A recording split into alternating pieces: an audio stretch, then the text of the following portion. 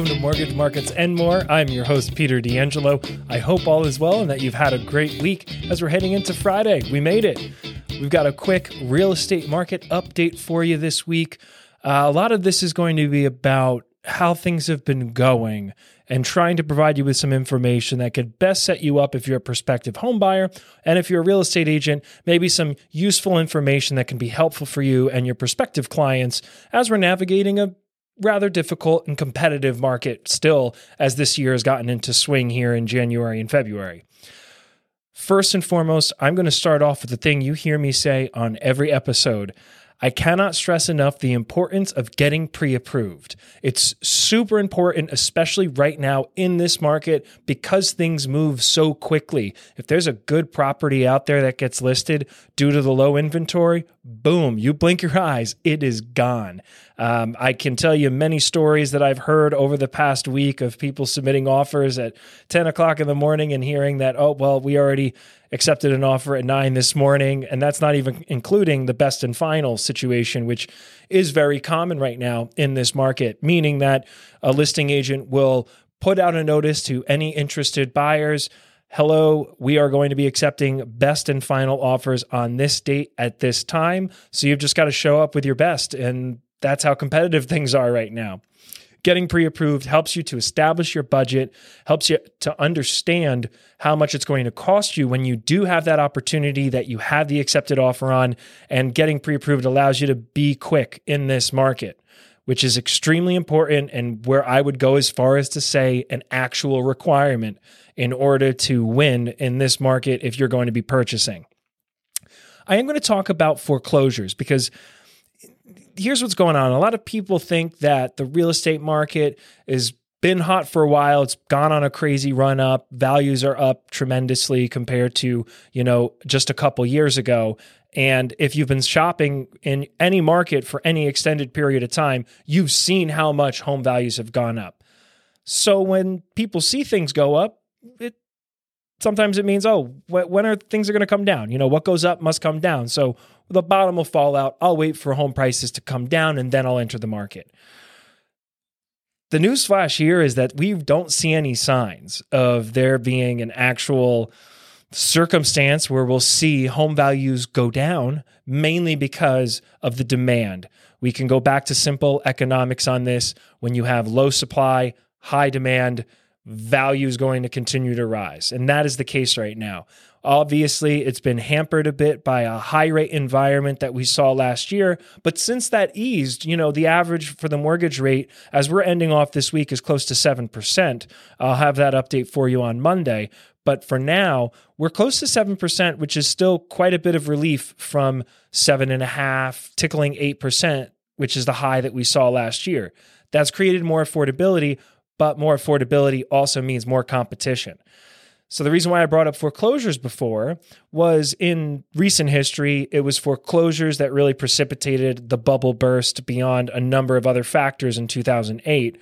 And if we're not going to see that much activity on the foreclosure front, then it is logical that we're very likely not going to see much softening of home value or any meaningful change downward in home values that would affect affordability and also be a good guide as to the right time to buy.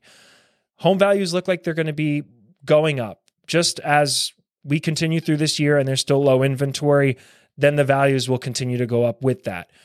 If and when we have a low rate environment or a lower rate environment this year, we'll likely see home values to bounce up a little bit more when that happens. If we look at month over month, and when we've been doing our monthly reports and taking a look at what the National Association of Realtors presents us with for the home sales data, we see some softening month over month, but we also have to consider the seasonality and that we're looking at the winter time, which is normally a slower season, and we have holidays, so people take their eye off the ball. Less people list their homes for sale. If there's less activity in the market, then you're really not getting a good reading of where home values really are.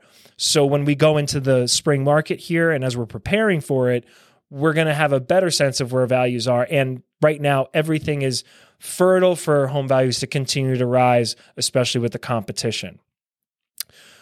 For comparison, back in 2010, we saw the foreclosure rate spike. So there were 2.9 million foreclosures in 2010. Obviously, this is still, 2008 crisis era numbers. So this is when we saw the big fallout for delinquencies and foreclosures pop up. And there was about a 2-year lag before we hit the peak because this was a systemic issue throughout the country. For comparison, 2021 saw the lowest amount of foreclosures at 151,000 in that year. Now, this one's for the smart kids in class. Let's think about this. Why do you think foreclosures were so low in 2021? I have the answer for you. The reason why was at the time, there were so many forbearance programs available, and many lenders, instead of defaulting on mortgages during the pandemic and during COVID, they said, you know what? We're going to offer forbearance. You don't have to pay your mortgage, and then we'll settle it up. And there's a number of different ways and mechanics that has played out, and with different lenders that kept it within the guidelines that the federal government set for lending. But if you have a forbearance that's available to you, you're not going to get foreclosed upon. So that means you could put a pause on your mortgages. That's what happened in 2021. Right now, 2023, the first estimates are around 357,000 foreclosures. So a tick up after the pandemic obviously could be contributed to the fact that we saw the forbearances end and people needed to start paying their mortgages again. And when those payments started coming due, that's when we saw some foreclosures tick up slightly. For comparison, that's 60% of pre-pandemic levels. So that's taking into account the peak that we saw in 2010 and then the trough, the low that we saw in 2021.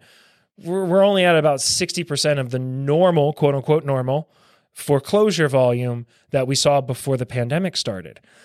If we don't have the foreclosures, again, home values, there's not a good case to be made that home values will go down in the future. To that end, I know that there's a lot of buyers out there that are looking for the opportunity to jump in the market, but there's also sellers that are on the fence about selling their home. Keeping Current Matters is a source that I look to on a daily basis that provides some really great value when it comes to assessment of the market, some insights and projections on where the market's going. They had a very interesting blog, which I'll link here in the episode description so that you can refer to it. But I wanted to share with you some key points, and it is specifically speaking to those sellers that may be on the fence about listing their home. A lot of people think, let me wait till the spring market. There's typically more volume of activity, more buyers are out there looking. We're in an environment right now where you don't have to worry about whether or not there's a lot of buyers. There are a lot of buyers.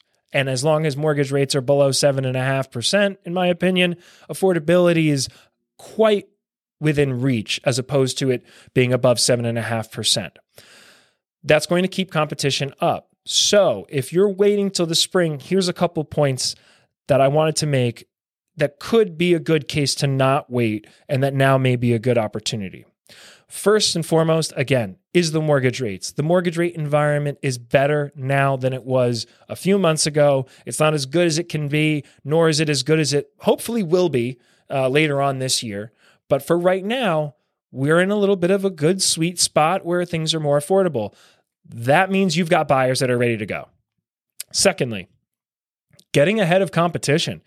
You are thinking, let's wait till the spring. This is a very common perspective. If the market gets flooded with inventory, flooded, I'm using very loosely. I do not expect there to be a flood of new inventory this year. And I don't know many people that share that perspective of there being a lot that's going to come. But when there is more available in a market, now the sellers, you're losing a little bit of that competitive edge. Sellers are still holding the cards right now, but listing before the spring while we still have low inventory can certainly help you get top dollar for your property. The third point is that home prices are still rising. Even though we saw some month-over-month dips, we're talking about very small margin of value decreases in some markets. By and large, real estate market is still increasing, and it's going to be on an increasing trend for the foreseeable future here, just based upon the analytics and based upon how much demand that there is. So taking advantage of the home value now, it could still be very beneficial to you as opposed to waiting for the spring. If there's other options for people, it goes back to the second point. If there's more options for people in your market, then you may not get as much when it comes to listing and selling your home. Lastly, we want to talk about equity.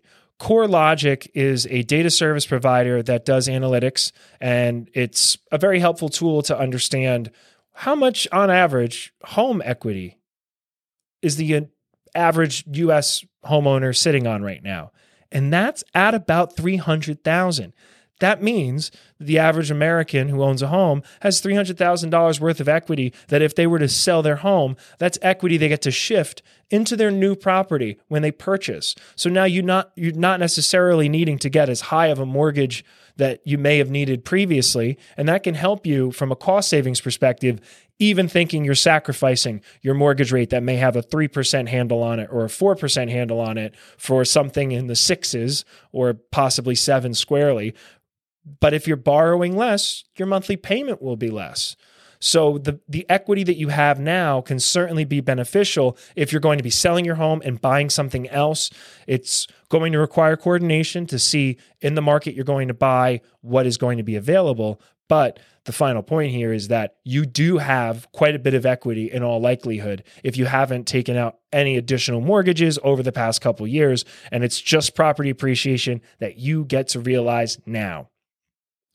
That's it for today. I hope you found this useful and helpful. Again, I encourage you to like, subscribe, share the show with those in your circles, your family, your friends that may benefit from this information. Would love to hear your feedback as well. Leave a review. Let me know if there's anything in particular that you would like addressed, and I'm happy to do a deep dive. Otherwise, I'll be talking to you on Monday with a mortgage rate update. Enjoy your weekend and take good care.